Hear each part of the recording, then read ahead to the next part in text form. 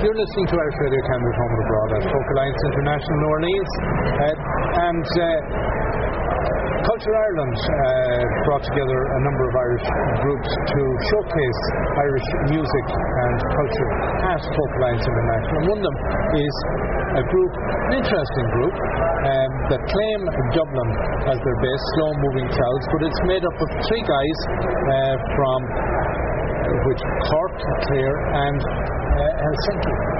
So a little bit of Dublin is kind of just the focal point. So we have Ultan O'Brien, Aki and Kevin Murphy. You can figure out who's from where based on the names. Ultan, Aki and Kevin, thanks a million for coming along to the chat. Thank you. Slow Moving Clouds. First of all, how did the three of you come together? Well, it was actually originally there was two duos. I had a duo with Danny Diamond, the fiddle player. So we had a duo called Danny and Aki. And I also had a duo with Kevin. Okay. We didn't have a name, did we? Yeah, we didn't. And so we kind of decided to put those two duos. It was a hostile takeover. Yeah. We call it a merger, but it was blood before. Yeah, it just became a trio. And then Danny moved to America, so Ultan joined us. I had a duo with Ultan. Yeah. Yeah. So, felt like a trial marriage. You just in and out and then. So now this in a sort of way is a menage a trois. It is. It's outrageous. So it's complicated.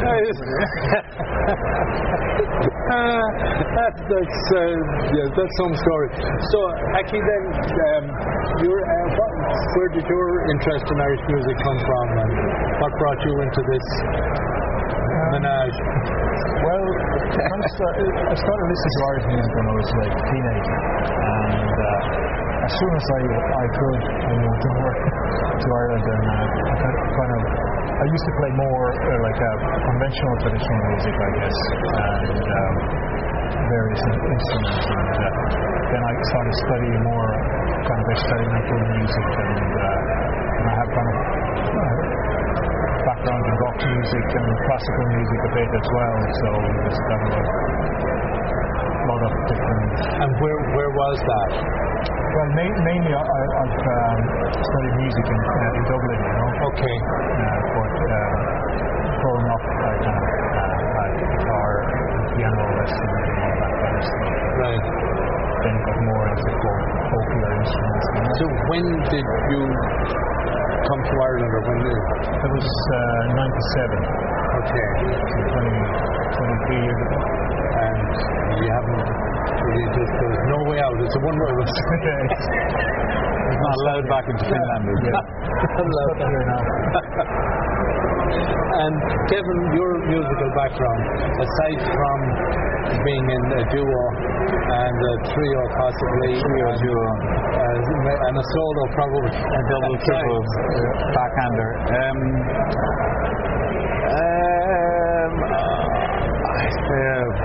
As a kid, I sort of was made to go to classical lessons playing the cello, but I hated it, and I didn't really go. Right. But I don't know what I took it back up again when I was about 17 or 18, and I played in rock bands and experimentally kind of things. But I always played. I mean, as a kid, we always played traditional music at home. We were more. The classical thing was quite almost more, but my dad bought loads of instruments and we played in local pubs and all that kind of crap. And when I moved to Dublin for Cork, then I always, mainly with the cello, it was in old-timey bands and some traditional bands. But it wasn't my full-time focus. I was probably more like a rock musician than anything else. Right. And then I used to play in bands and in trad bands, and I really liked it to a point, and then you realised you were kind of the you were the grunt man. You just had to hold the low end, and that was your job really. And I kind of got bored of that, and so this thing allows for a lot more expression. But mind you, these days we see a lot of cello players now. When I was starting off playing trad, there was very little cello players. I mean, they're like a plague around the place. In this hotel last week, I can see loads of them now. And it's become it's a much more expressive part of traditional music now. It's not just holding down the low notes. No, and I must say, I sat in on one session and there was a cello involved, and I just thought it brought a lovely timbre to the performance. Yeah, you can. Yeah, and also then your background. Well, you're from Clare. Yeah, but I was actually born in Germany, funny enough. But well, that wasn't my fault either. But I moved back to Clare as well when my parents brought me back to Clare when I was before I could even speak. And then I started fiddle when I was 7 in school, just in primary school though. Right. This fella called Dennis Liddy. We used to all do black holes and all that. And then I also did classical up along the way, but like everyone was never really that into it. I was interested in it just because of learning more about the fiddle or the violin and different types of music, but it was always playing traditional where stuff. did you study your classical? In Clare and then in Dublin as well. Okay. And for a little brief period in Hungary. Okay. 3 months. Right. So that was actually a jazz fella. Okay. So then bringing the diverse backgrounds together, it's a question I've put to some other performers. Ireland, for example, you would know fiddler player if they're from Sligo, or if they're Clare, or from Kerry, or from Waterford. Like Irish music has rich heritage in very regional ways. So when different regions come together, it can be as traumatic as kind of going to live in the same flat together if you're from 3 different parts of the country. Synergizing present a problem, particularly since you had a number of duos going on the side. Well, I mean, the main thing we're doing really is, I mean, we're not like other traditional bands. It's all about that synergies and. No, I mean that even the synergy. I just mean that because of the different styles and backgrounds, to find your own voice in a way meant you have to create your own synergy. Yeah, I mean that's an ongoing. I was going to say problem, but that's, I mean, it is to a certain extent, and how we overcome that is how we write music. But the 3 of us probably see things differently, and we want to hear things differently, and we try and work around that. Right. It also takes a long time, like we've been around for a while now, so kind of to develop, even before the first album, it took at least like 18 months to kind of get a bit of a kind of coherent sound and stuff. And if you listen to the albums, you see it's kind of evolves as well, and kind of find different ways. So yes, it's very hard to create something that's very coherent and like if people just come together for a weekend or like that kind of thing. You hear a lot of interesting projects, but we kind of come from with a lot of work into what we're trying to do. Well, funny enough, our first album was probably the easiest in that you played the nickel harpa, Danny played the fiddle, he played tunes, we backed him more or less, or we backed you, and it was what it was.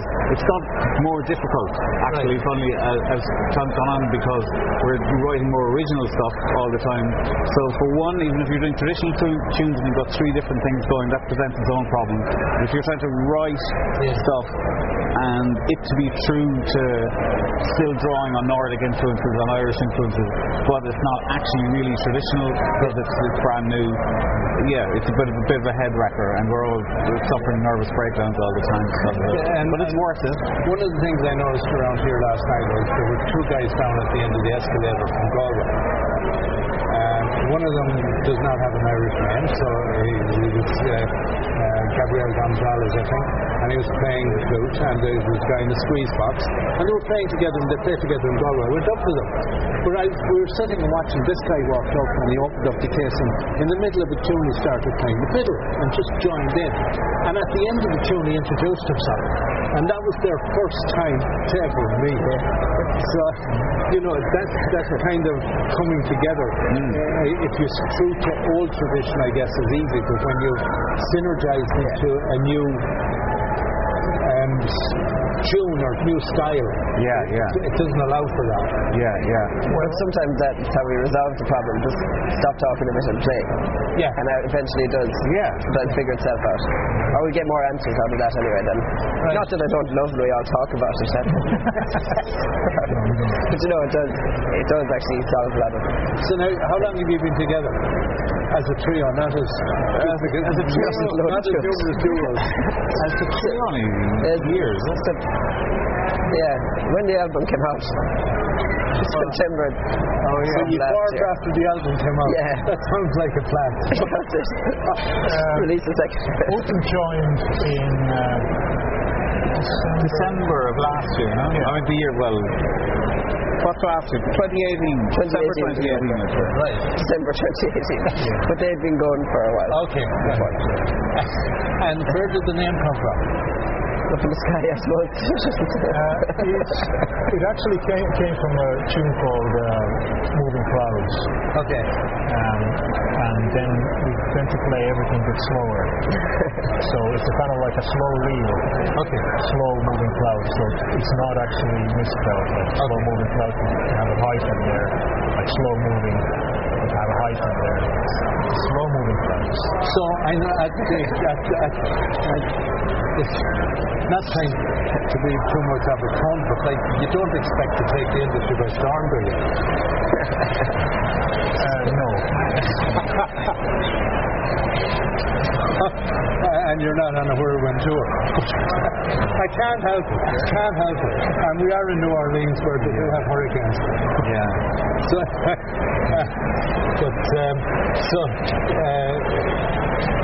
What's the plan? Where are we going from here?